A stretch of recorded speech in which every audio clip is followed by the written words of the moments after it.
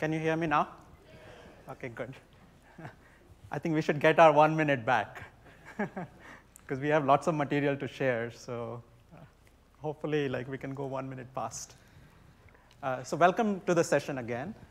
So in this session, we're going to talk about Amazon SageMaker Ground Truth. As you know, yesterday, as part of Andy's keynote, we launched this service. Amazon SageMaker Ground Truth makes it easy for you to build machine learning application by making data labeling easy, cost efficient, as well as highly accurate for you.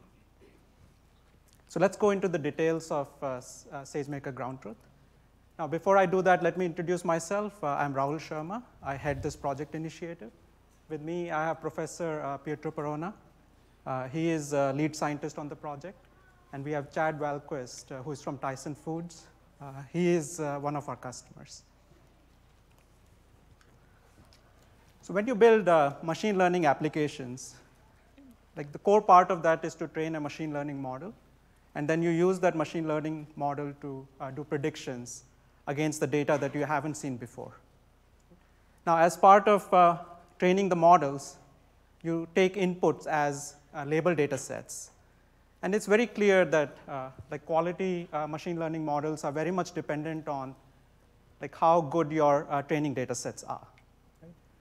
Now, as you train the model, the machine learning model basically learns from the various patterns that it sees as part of the label data sets.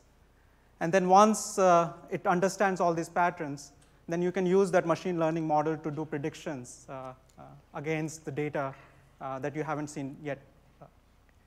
Now, in terms of the quality of the training data sets, so that's a key aspect here. Right? Now, let me give you a very simple example. If we are building a machine learning model to distinguish between cats and dogs, in order to build a good model here, you need lots of images of cats and dogs that you would use to train your machine learning model. And once you have done that, then you can use that machine learning model to do quality predictions to distinguish between cats and dogs. Now, that's a very simple example. But if you look at much more real-world applications like autonomous driving, facial detection, transcribing, these are much more complex applications. And in this case, the need for a quality training data set with quality labels becomes even more paramount. So now, data labeling is indeed hard. Right? If you look at existing solutions out there for data labeling, they require a lot of human effort in order to get the data labeled before you can use that for training the machine learning models. Right? To give you another example, if I'm building a machine learning application to do autonomous driving for the cars, I need to take thousands of hours of videos. And I need to label these frame by frame. Now, in order to do the labeling for such immense amount of data sets, you have to require human labelers to be actually involved as part of taking frame by frame, going and labeling interesting objects as part of your that particular data set. And the goal here is, as you go label these interesting objects, such as pedestrians and other cars, as well as the traffic signals, you do it accurately, so the machine learning model that you're actually developing is able to do accurate predictions on top of that. Now, this requires, if you have to take these thousands of hours of videos in this autonomous driving example, this requires, in certain cases, thousands of human workers to actually go label the data set. So it's a very expensive, costly, and time-consuming effort that you have to do for machine learning and data labeling as part of that. Now, going further, if human workers, when they label the data set, they actually make mistakes or they do some incorrect labeling, some of those inaccuracies actually go into your machine learning model. Right? And any inaccurate data would cause inaccurate predictions, and some of these have real-world consequences, say in the case of autonomous driving example that I talked about. Right? So overall, the accuracy of machine learning models is a key aspect, and good data labeling is very important to make that happen. Now, last year we launched Amazon SageMaker. So this is a managed service that makes it very easy for you to build, train, and deploy machine learning models as part of developing machine learning applications. So this service, since launch, almost like 10,000 customers plus have been using this particular service. So using SageMaker, you can take a notebook. You can use that notebook to prepare your data. Next, you can use the first-party algorithms that we have as part of SageMaker. Then you can use these first-party algorithms to train machine learning models. And then furthermore, you can take these machine learning models and do a one-click deploy to actually do predictions and inference against those particular models. So a very simple managed service to do build, train, and deploy for your machine learning applications. Now, a lot of customers have been using it. So as we talk to these customers, one need became very apparent. Right? As I said earlier, like in order to do good machine learning models, like highly accurate machine learning models, you need quality label data. Right? And given the existing solutions can't meet their needs, so the need was very apparent when we talked to the customers. And this is the very reason that we worked on and launched Amazon SageMaker Ground Truth. Now, as part of SageMaker, so SageMaker already supported build, train, and deploy as part of its workflow. Ground Truth adds data preparation and labeling on top of that, giving you a very well-integrated label, build, train, deploy flow as part of SageMaker. Now, the fundamental value propositions behind Ground Truth are, so first of all, it makes data labeling very easy for you, and we'll talk about how it does so. The second, it reduces the cost for you, so it's very cost efficient. The third thing is in terms of accuracy. Right? Especially accuracy is, again, the key behind quality machine learning models. So these three value propositions go behind making SageMaker Ground Truth the solution that we created around data labeling. Now, let's start with the three value propositions. So I'm going to talk about first ease of use, then cost efficiency and accuracy. So in terms of ease of use, as part of SageMaker Ground Truth, we support built-in workflows or labeling tasks. Now, these labeling tasks include pre-configured UX as well as the flows. So as part of creating a labeling job, you can use one of the workflows that you see there and quickly, just through point and click, configure a labeling job and get going. So as a part of the launch, we have 4 predefined workflows that we are supporting. These are bounding boxes, image classification, semantic segmentation, and text classification. Now, if you have some more advanced use cases or you need a lot of customization as part of creating these labeling jobs and labeling tasks, you can use custom tasks, which allow you to do the customization of the flows as well as the UX.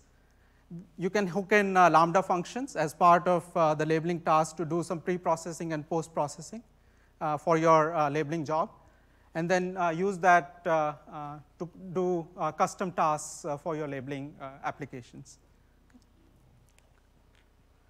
Now, in terms of reducing cost and increasing the accuracy, Ground Truth uses a combination of active learning and auto data labeling. Active learning is a machine learning technique that basically uses a set of algorithms to decide from your input data sets what a subset of data can be labeled by humans versus what can be labeled automatically by machine learning models. And part of this is the auto labeling that is done using the machine learning models. Now, the way Ground Truth does active learning and auto data labeling, it starts with the input data set that you provide. So going back to my example of cats versus dogs, so you provided an input data set. Active learning uses an algorithm to pick up a random subset of images from your data set. It sends those images to the human workers. And these human workers actually label those particular images. These labeled images are then used by ground truth to train a machine learning model.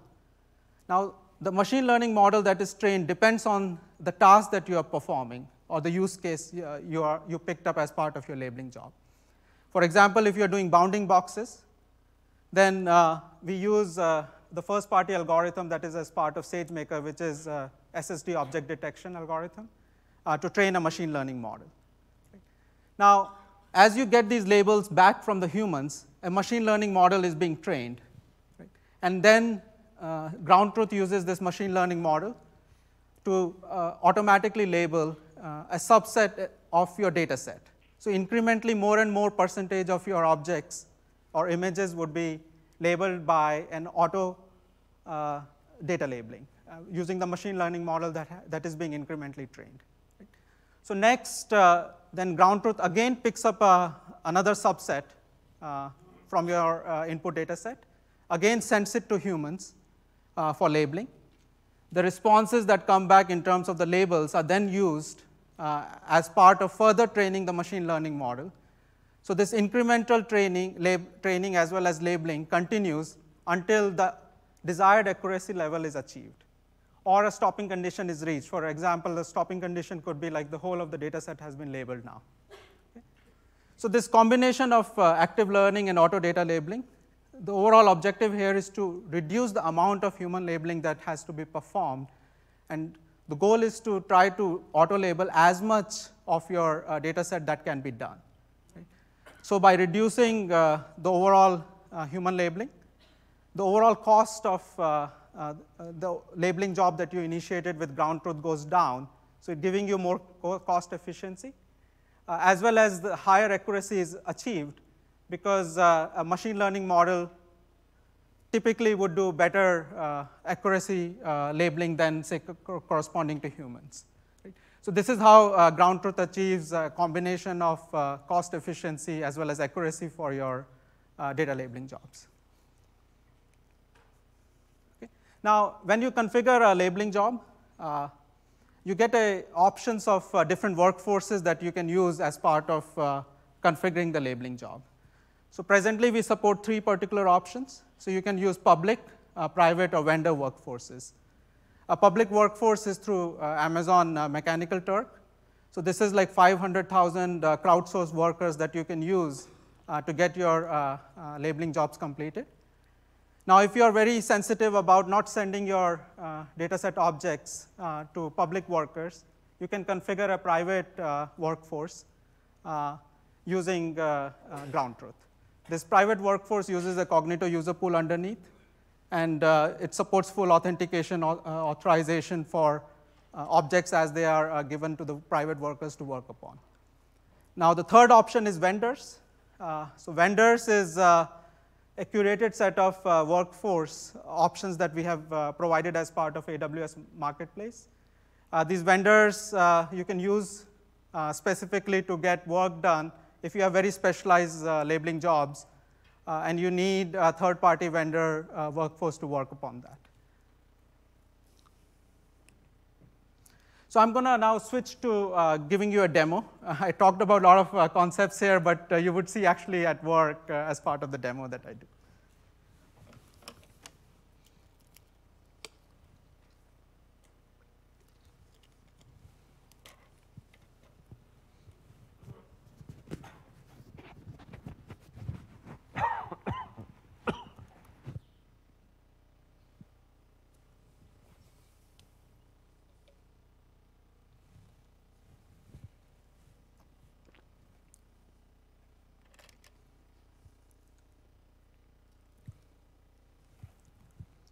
So here you see the ground truth as part of the SageMaker console in AWS Management Console.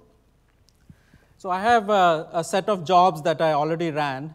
So now to go through the demo quickly, like I'm going to take an existing job, and I'm going to clone it, and then I'm going to walk you through the different configuration that you can do as part of a labeling job. Okay. So as I mentioned earlier, when you create a labeling job, you start with an input data set. This is where your images or text documents would be. Right? Now, the way you provide an input data set to ground truth is through your S3 bucket. Right? So this is your own S3 bucket. You put all the images there, and either you can create an input manifest, which is like a JSON format that you can use to provide inputs into your labeling job. Or if you have a bucket with large number of images or text documents, you can use the crawling option here. So in this case, what I'm trying to do is create a labeling job to create an object detection model for identifying dogs. Right? So the task that I would configure is bounding box. So you see the input manifest that I provided as part of this is dogs.manifest. And these are all the images that I have in my S3 bucket. Then as part of the labeling job, the output, once the labeling is completed, it goes into an S3 bucket, again, that you provide. And this is an output manifest, which has a list of all the labels with labels per object. And you can use this output manifest as an input into training a particular model. Now, in order for your S3 bucket to be provided access to ground truth, you have to configure IAM roles for that, giving the permission. Now, as I mentioned earlier, we have 4 pre-built labeling task types that we support. So these are image classification, bounding box, text classification, and semantic segmentation. I'm going to choose bounding box in this particular case. You can also choose custom tasks if you want to do certain customization with custom templates, as well as specific flows with pre and post lambdas that you can hook into a labeling job. There are 3 choices of workforces here, public, private, and vendor. In this demo, I'm going to use a private workforce. I already have a workforce created using a Cognito user pool underneath. You'll see how that works once I go to the next step. Then I need to provide instructions for the workers to perform this particular job. Now, as you may imagine, like clear instructions are very important here. Because if you provide incorrect instructions, then labeling could be incorrect, and that actually contributes back into an inaccurate machine learning model. Right? So here, I'm trying to be a bit terse just for the demo, but normally the expectation would be you give good examples, bad examples of what these labels would look like. Right? So my instructions are simple. Draw tight-fitting bounding boxes around each dog you see in the image. Now you can preview your data set. Because you may have large number of images in your data set, and you want to see how it would look as it goes to the workers. So I'm going to just quickly see that. I would do a preview. Obviously, the pop-up is blocked.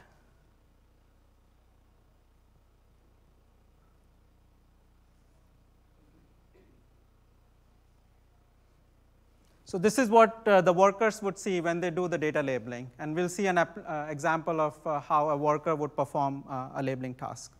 Okay. So I'm going to submit this job. Now I switch personas. Now I'm the worker, a private worker who is going to do the labeling for the job that I just created. Okay. So I'm going to start working on this particular job with a set of tasks that came to me as a private worker. I get clear instructions. Again, I said draw tight-fitting bounding boxes around each dog you see in the image. It tells different classes of labels that could be done for this particular labeling job. I only had one class, which is dogs. I'm going to draw a bounding box. I submit it. I have around 20 images, like exactly 20 images here, so I don't want to do all the 20 right now, but you get the idea. I want to make it just a bit tight-fitting here.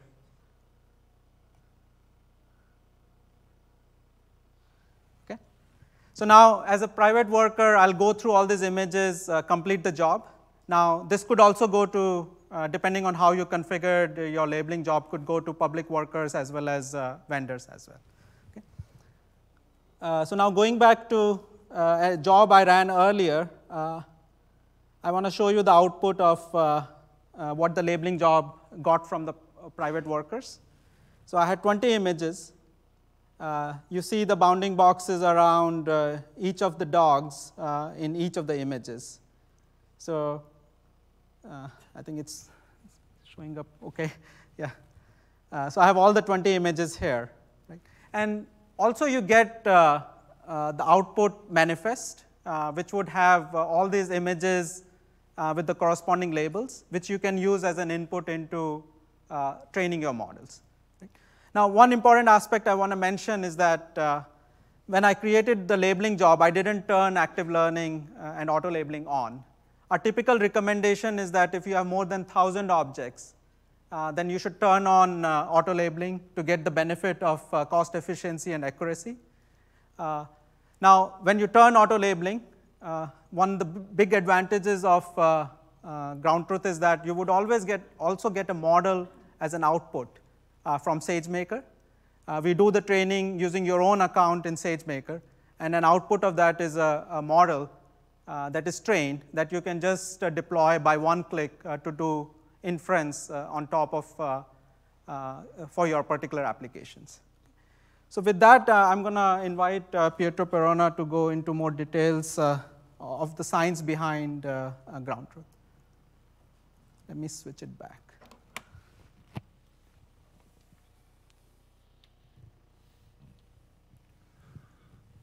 Yeah. Thank you, Rahul. Okay, so I'm in charge of the science with a bunch of very talented people at Amazon. I want to tell you a few of the thoughts that go behind ground truth.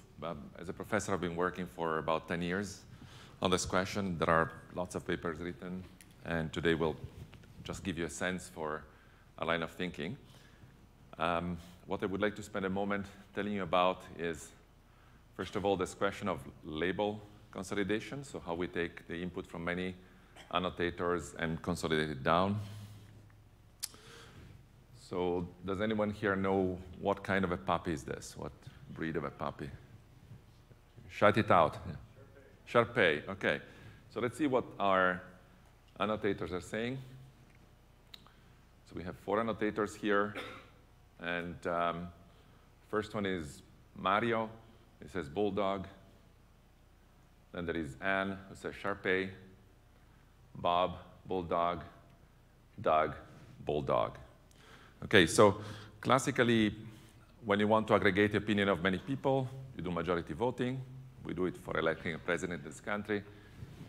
And what comes out? And so the answer is clearly Bulldog. But there are many questions here that you may come up with. One is, well, we have an even number of people. What if they come out even and even? And would there be a better way to think about what they say? And clearly, if we can estimate how likely are they to say the correct breed when they label our images, then we should be able to do better than just doing majority vote. So in this case, we have behind-the-scenes logic that allows us to correlate lots of things that these annotators do, and we can estimate how good they are, and these are probabilities that they will say the correct breed. And so we see that and second annotator is a dog expert. Everybody else is somebody who is fairly interested but not particularly good. Once you know the probabilities, you can consolidate the opinions of these people. There is some fairly simple math. It's Bayesian statistics. Some of you have gone through it in school. And now you can give the proper weight to each annotator. And so the final equation is here. What's the probability that a Shar Pei versus a Bulldog, conditioned on what each person has said. And it turns out that it's 10 times more likely that Shar Pei is the right breed because Anne is right most of the time. And so I don't have the time to tell you all the details about this, but now we have 2 very valuable insights. One is we can get better quality answers out of whatever annotators we have. And the second one is we don't need to commit to one answer only. We can give you a final probability that allows you to decide if you're satisfied. You may have a margin of error that has to do with your business that tells you I need 99% or I'm happy with 70%. And so we can give you something to work with at the end of the day. And we give you some tools within Ground Truth to choose how accurate it should be. OK, so that was the first point, namely, there is a very good, solid probabilistic structure behind how we take into account the input from annotators. And we give you out an accurate result. And we also give you the means of deciding whether the accuracy is good enough for you. Second point is, how do we give you better value by employing active learning to only ask the real people to give us opinions on images where their opinion is needed, but not waste their time. So here is the idea. Once we have label consolidation, we go from input data sets to label data sets by combining the input from many annotators that we've seen. And now, once we start having a bunch of labeled data, maybe 1,000, 2,000 labeled data, we can start training a computer vision system that can take the input from the annotators, the input from the input data set you have, and produce labels instead of sending it to the annotators. So do we trust the machine to do it a good job? Do we not trust it? And so here is the bit of extra oomph that needs to come in. The computer vision system that we train, and it's not easy, has to have an internal value of confidence that what it's doing is correct. And so the idea is that there is some logic here which, when the system is confident, will feed the labels into the final pool of labels that it will be using at the end. But if the confidence value is not good enough and the system hasn't learned to deal with a certain image, the image goes to the annotators and comes back. The labels come back to the learning to improve the computer vision system. So this loop, the red loop, is called active learning.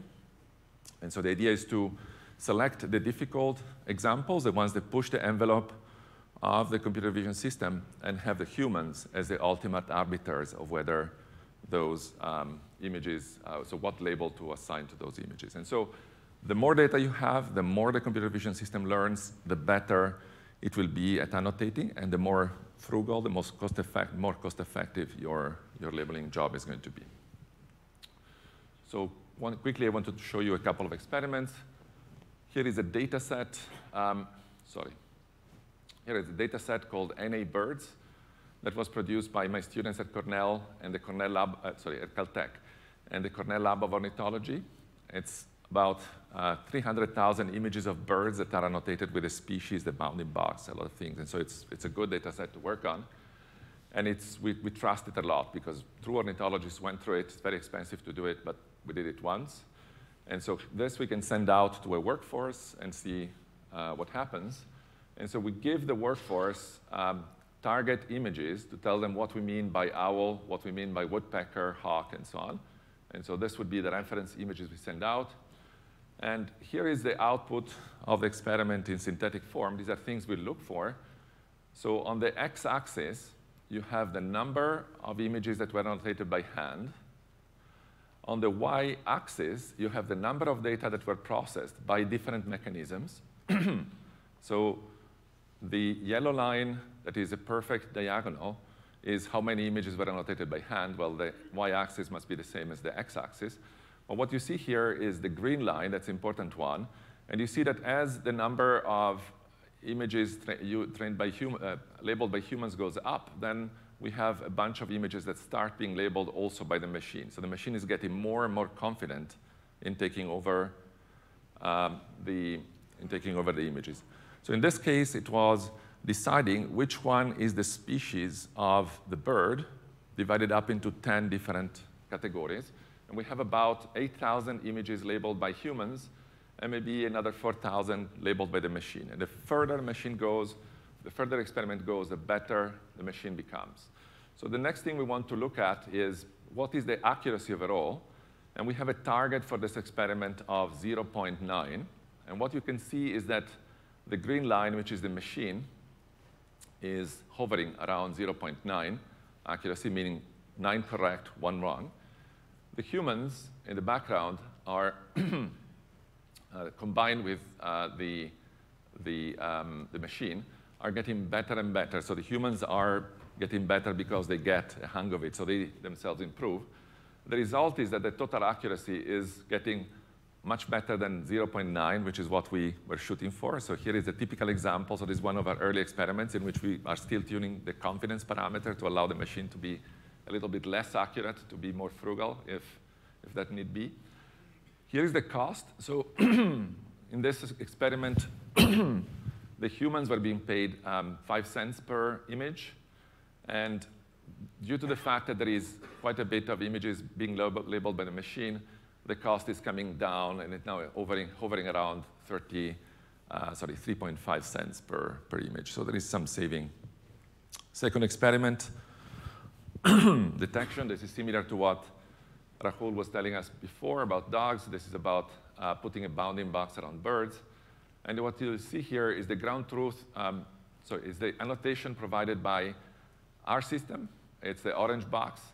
And the annotation was provided by the NA Bird annotators, and it's a blue box. And what we are happy about is that the boxes are very similar, very equivalent.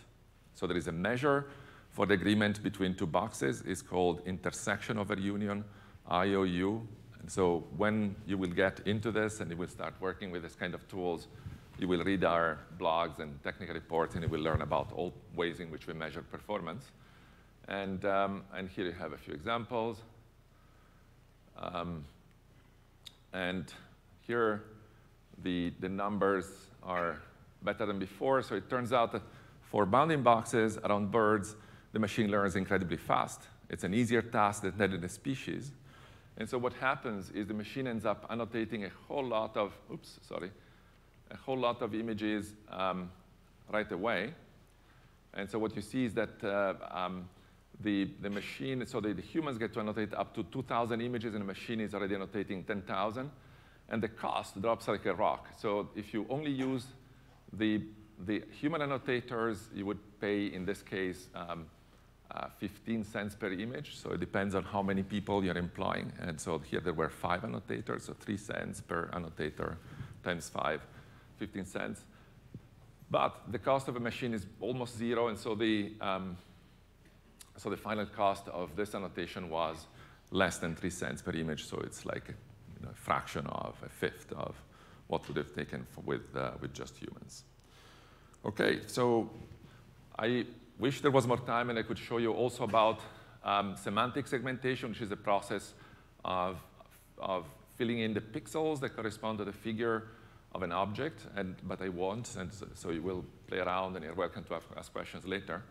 And now I would like to pass the hand on to Tyson, who is our most courageous customer, and here you go. Thank you, Pietro. This is on. You guys hear me? All right, cool. I'm Chad Walquist. I lead the emerging tech team at Tyson Foods, and just give you a little background on Tyson Foods. Everyone thinks Tyson, they think chicken. Well, we actually do beef, pork, prepared foods. We're also investing in alternative proteins. You can see here the numbers are staggering on the volume of food and the amount of people that we feed on a weekly basis. And so our goal is, how do we become the world's premier protein provider? And so part of that, we undertook a digital transformation about a year and a half ago, and a lot of that has innovation work with Amazon. So just kind of jump into, what are we doing?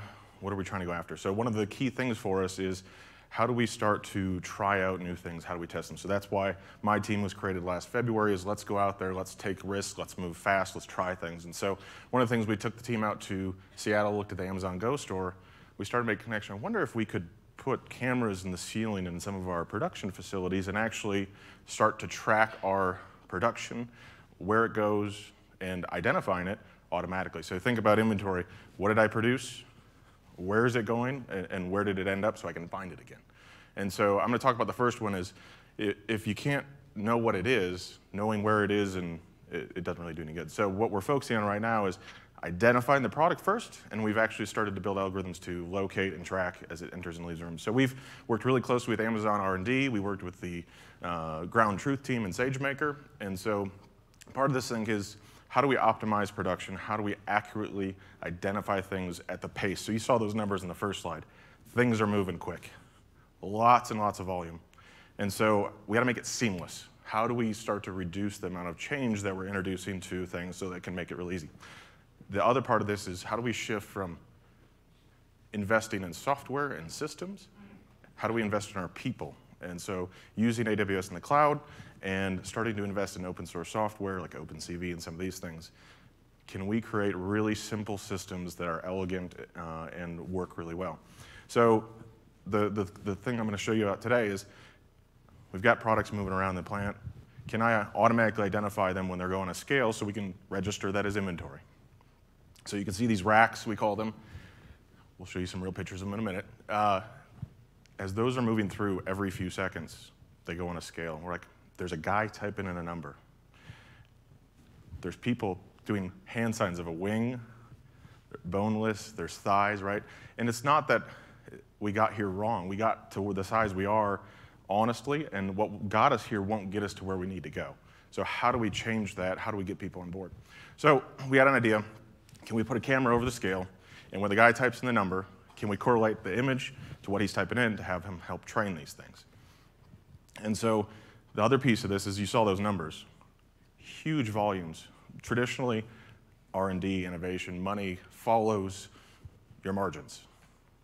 Well, on our poultry business, some of our lower margins. So what we're trying to do is flip it. Can we use low-cost open source software, invest in our people, and can we do that in a way that changes this just by a fraction of a percentage because we have such huge volume? And so that's what we're trying to do. So computer vision, it's hard. The labeling, really hard. We thought, oh, the machine learning is going to be hard. We don't know all the different models, all the different techniques. We had a hard time just getting to that. Labeling these images turned out to be 80+% of our work. We spent months. We tried open source tools like Pybasa. We tried all sorts of stuff. We had teams of people, interns, whoever we could get to start labeling. It was tens of thousands of images labeled by hand. It was awful. I was one of the worst labelers. My team was joking. They're like, you just start clicking through it. And I was bad. It's harder. It's tedious. So how do we reduce that? Also, how do we get images from multiple different situations? We found overtraining is really simple to do unintentionally. You know, we put one camera up, the first model was good, we put a new camera up, it doesn't work anymore. Crap. So how do we get through more images for more situations to help us so that we're not overtraining things? So other thing we saw is the manual annotation slow. We have about 300 to 400 different SKUs at a typical poultry plant, for example, and in thousands at a beef plant, for example. So huge amount of images, huge volume. How do we do this in an efficient way? So other things you should know. We have remote plants. We've grown through acquisition, so we've got stuff in the middle of Tennessee. We've got stuff in rural areas, so a good internet connection for us is 10 meg. Now we're trying to make that more robust, but right now, connectivity is a hard thing. Our plants, you know, we're all about food safety, so our plants are washed down, sanitized all the time. They're cold to keep the product, you know, fresh. So you've got cold, wet conditions. That's not friendly with computer hardware. We've got a lot of challenges of how do we compute, how do we do these things at the edge. And then how do we deploy it at scale? You saw we've got about 120 facilities across, 120 different plants across our business. How do we manage computer vision? We had a hard time labeling for one camera in one situation. How are we going to scale that across 120 facilities among many cameras? So those were challenges that we've kind of saw as we started to go down this path. So we started working with the Amazon team. When we started to explain the problem, like, hey, we're working on something, maybe we can partner on this. And so when we started to see things about active learning, wow, that's really cool. And so I'm going to show you here in a minute what we did with it, what we actually built. Just kind of want to walk through that shifting from labeling every image to, hey, I just need to identify which image has a product in it and which one doesn't so that I can filter them out. And do I need to label every single image? How many do I need to do that? Well, it's hard to try that. We spent months trying to do this with Pybasa, manual tools. We tried to build labeling tools. It just didn't work. So the other piece of this is the private workforce. We've got sensitive data. We've got things in our plants. We don't necessarily want anyone and everyone. We don't want to give it out to Mechanical Turk. So having private workforce available where we can enlist college students, interns, different teams. We can have different segments for different people that are experts in products. So we can create private workforce. That was another big deal for us. And then also the UI. We found that cool, bounding boxes is good, but when you got a huge volume and I just want to filter through some stuff, we need a different type of interface. So kind of a little catch here at the bottom. We were able to build a model on 120 different classes we created a custom interface with 29 lines of HTML, and we did that in a week. So let me show you how we did that. So there's some cool stats on the side here. If you look at this is actually a screenshot from what we're using. We built a custom interface. So this is in SageMaker Ground Truth. Anyone fans of Silicon Valley, the show? Yeah. So hot dog, no hot dog? Well, we created a chicken, no chicken. And it's product, no product. Basically, show me things that have images. So this one's showing which ones they are. Tell me, using the active learning, can I filter out all of the images that don't have products so that I don't have people trying to label an image that has nothing in it that we care about? So because of our remote connectivity, we could only send one image a second back. So we just had a camera putting into S3 one image a second, and so there was a lot of noise. We had 6 million images before we knew it.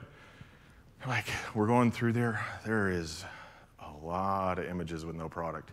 So when we got into SageMaker Ground Truth, the first thing we did within a couple hours was create a model that basically just filtered everything out that didn't have products. So we just labeled a couple hundred images that had products, some that didn't.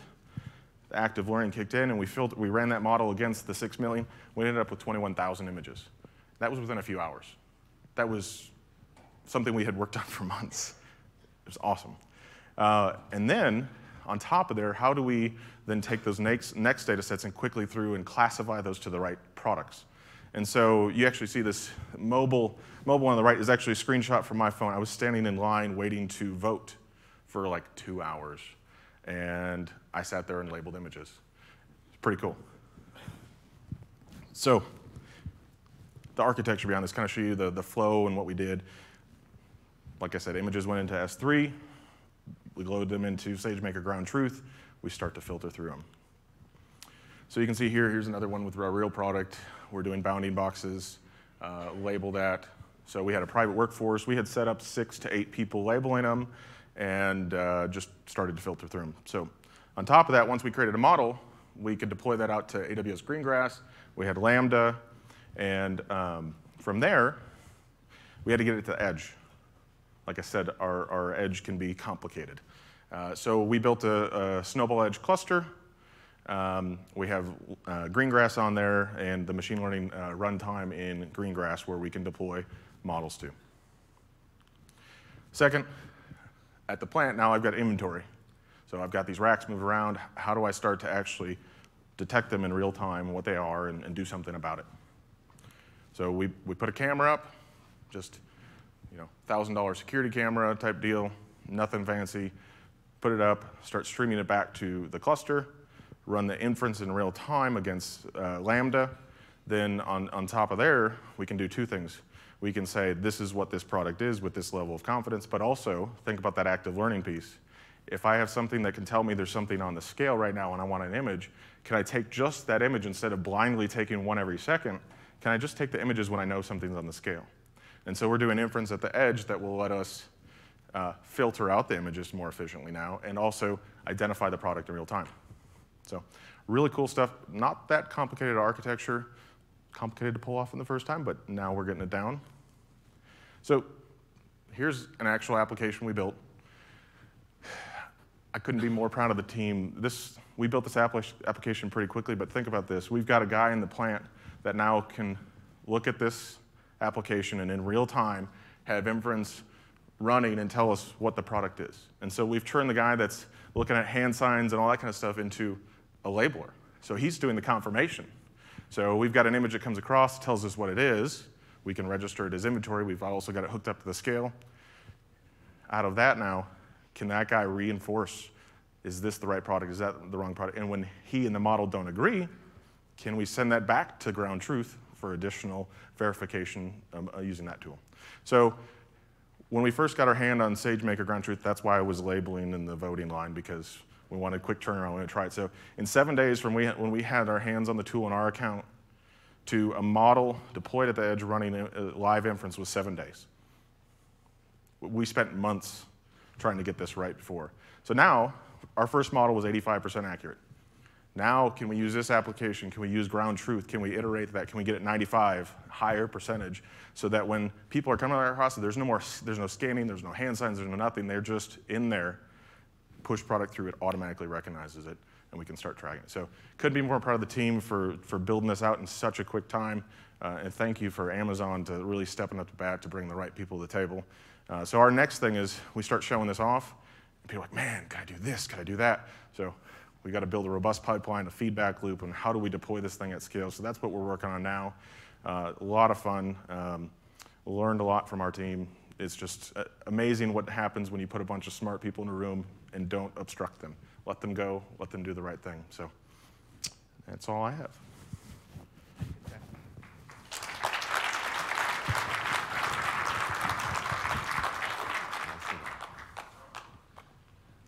Just going back to the value proposition of ground truth. So again, re-emphasizing, so 3 main value propositions here. So one is it makes data labeling easy to do. The second one is about accuracy. So when you do the data labeling, you get highly accurate labels as part of that, which then you can use to create quality machine learning models. And the third value proposition is around the cost efficiency. So the more active learning and auto labeling kicks in, your overall cost goes down for your labeling jobs.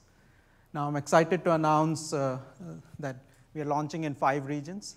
So these are US East 1, US East 2, US West 2, EU West 1, and AP Northeast 1. So these are the 5 regions we are starting with, and obviously we'll keep adding more regions as we go further. Now here are some of the customers who have been using Ground Truth. And my special thanks to Tyson Foods and Chad and team. Wonderful. Yeah. Now with that, I think we're mostly done with the presentation, so we can take questions right here. And just a few more things to add. We have a session just after this in MGM. That's the workshop on Ground Truth.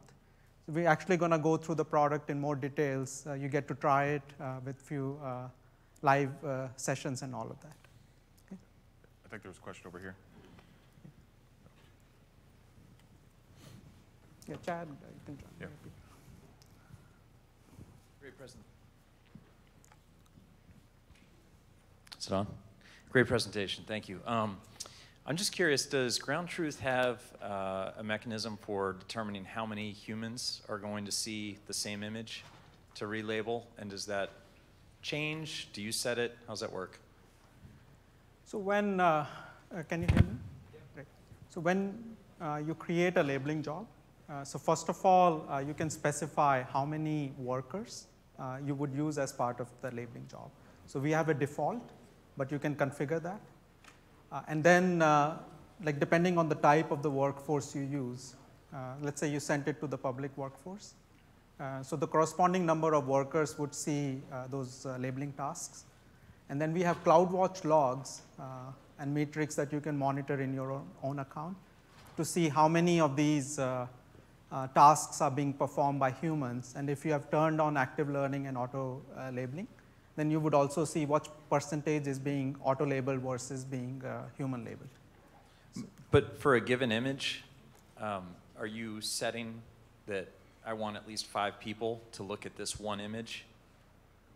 Yes, I think so. If your data set is comprised of, let's say, 1,000 images, so for each image, it would be sent to the corresponding number of workers, right? And now, I think Pietro explained that. Like when we get the responses back from the workers, so let's say I put 5 workers and they did the labeling. So we do the consolidation of those annotations into labels. and we use different algorithms. So IOU was in the case of bounding boxes, but then depending on the modality or the use case, we have different algorithms to consolidate all of that. And that consolidation actually gives you higher accuracy, because let's say if one label was an outlier, so that outlier would be actually removed out of the consolidated labels. Thank you.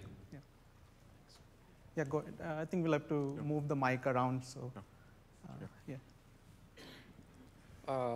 Yeah, it was a very good presentation. Thank you. I have a question. So we already have a labeling company that's doing stuff for us. If I have set of labels and images, can I import it somehow into auto labeling or into SageMaker labeling and see if ActiveLearner improves it, or like, you see what I mean? Like, can I train an auto labeling task and test it out and see if it's doing better, or? Yes, so let me try to answer that. Like when I was showing the demo, I talked about an input manifest and an output manifest. Right?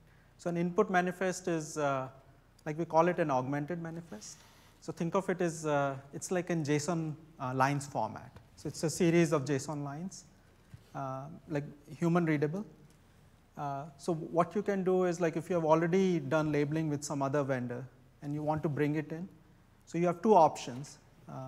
So once, like you just prepare your data to be in the input manifest format that we expect, right? Or if you have images that have like sort of pre-labeled, you can do crawling as part of the console, and you can just use crawling to create a manifest that would be consumed by the labeling job. So different ways to do so. And I also mentioned about, like when you have the manifest, you can also do sampling querying on it. So if you have different types of labels, let's say they are multi-class, and you want to only label certain classes out of that, so you can do querying and filtering and sampling also as part of the console experience. Yeah. I think there's some questions back here.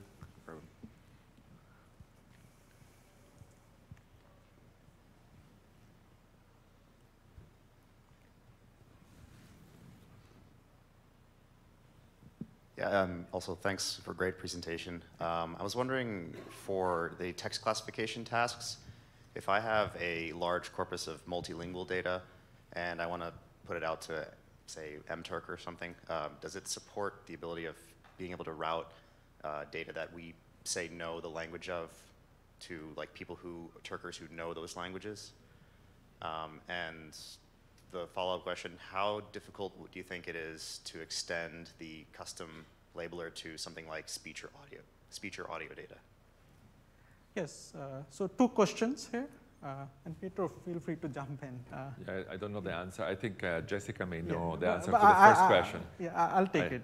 yeah. Like, just, so for the first part, like, so when, let's say you have multilingual and you have text classification jobs, right? So like when you send it to the public workers, so there is this notion of quals that you can create. So you say if it's French, then it should just go to workers in France. If it's, like say, my native language like Hindi, then it should just go to India, right? So you can create quals like that for the public workers. Right? And we'll continue to add more functionality around that. Now, to your second question around Custom interface. Custom interface. Custom interfaces, yes, sorry. Yeah. On the custom interfaces, yes, like there is enough functionality there. In fact, we have a set of templates that are already there as part of the custom tasks. So speech processing is a custom template that we already have. So you can use some of these pre-built or templates that we have as part of the custom tasks to do what you want to. But let's say that doesn't meet your need. The UX for the custom task could be very much defined by you. And then you get these lambdas, like the pre and the post lambdas, where you can hook in any business logic, any application logic that you want to do prior to annotation and post annotation. Say for consolidation, you could do that. So a lot of flexibility as part of that. There's a question over here. Yeah, go ahead. Can you just use the mic so it gets recorded as well? At what point? Oh, Thank you. we'll get to you, Balaji. Do you have any tools to do calendar-based labeling or geographical or weather-related labeling, for example, historical weather? The data we have are not images, but they basically have a date attached to it in their location. So, but to enhance that, we would need to know what was going on that day, what day of the week was it, and was it a holiday, or what weather was at that point? Do you have any tools to do labeling based on that? I mean, we can probably build something, since you have a custom, we can attach lambdas and do something that way, but if you already have something like Right now, you would have to do that with custom tasks, but that's a kind of a good feature request, like we could take a look at that. But presently, the custom task is the answer there. We have just a couple of minutes. I understood you supported pre-labeled data. We already have a large set of that. Do you also support confidence factoring on the labelers of pre-labeled data? Yes. So when we output the labels, they also have a confidence score attached to that. Yeah. So as I said, like when you either bring in some pre-labeled data or you take output of our labeling job and you create yet another labeling job. So we have, as part of the sampling, filtering and querying, you can actually say, I only want to now label images that have a confidence score less than, say, X or Y. You could do that. So there is a querying facility as part of the manifest sampling and filtering. That wasn't quite my question. I have a large pre-labeled data set, and some of the labels I know some of the labelers are higher quality than others. When I input my pre-labeled data set, can I specify confidence around particular labelers as I load it? So it's already built. Yeah, right now that's not available as part of the APIs and the console. I'll give it a shot. At what point do you actually decide that you don't need MTurks anymore and this model is sufficiently well trained? At what confidence level do you say, I don't need MTurks anymore, I don't need human intervention anymore? I can answer. So the answer has two parts. One has to do with the science and one has to do with the interface with you, with the customer, right? So on the science side, we estimate online at any time what is the confidence of, so we have a value of confidence of the algorithm that gives us a probability that it's going to be good enough. So we would like to receive, and now I'm talking like a scientist, would like to receive from the customer in some form their requirement on the tolerance or error rates that they're going to be willing to put up with. And then I'll work on that. And as soon as my algorithm is hitting that probability level, now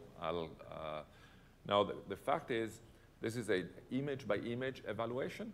So it's possible that I may be annotating automatically 150 images, and suddenly one comes that, oh my God, it's so different from anything else. Send it to the annotators dynamically. Now, the second part of the question is, what should we expose to you, the customers? Should we give you all of the knobs and to tune everything? And so the choice at the moment is to make it very easy for people to use, and therefore not everything is exposed, and we're listening to you to hear what do you want to be able to control. And so in the next few months, we'll rethink our strategy. But at the moment, it's very simple. That's the idea. Thank you very much. Yeah, that's time. So thanks a lot. I think we're almost to the clock now, over the hour. And yeah, so thanks. Thank you.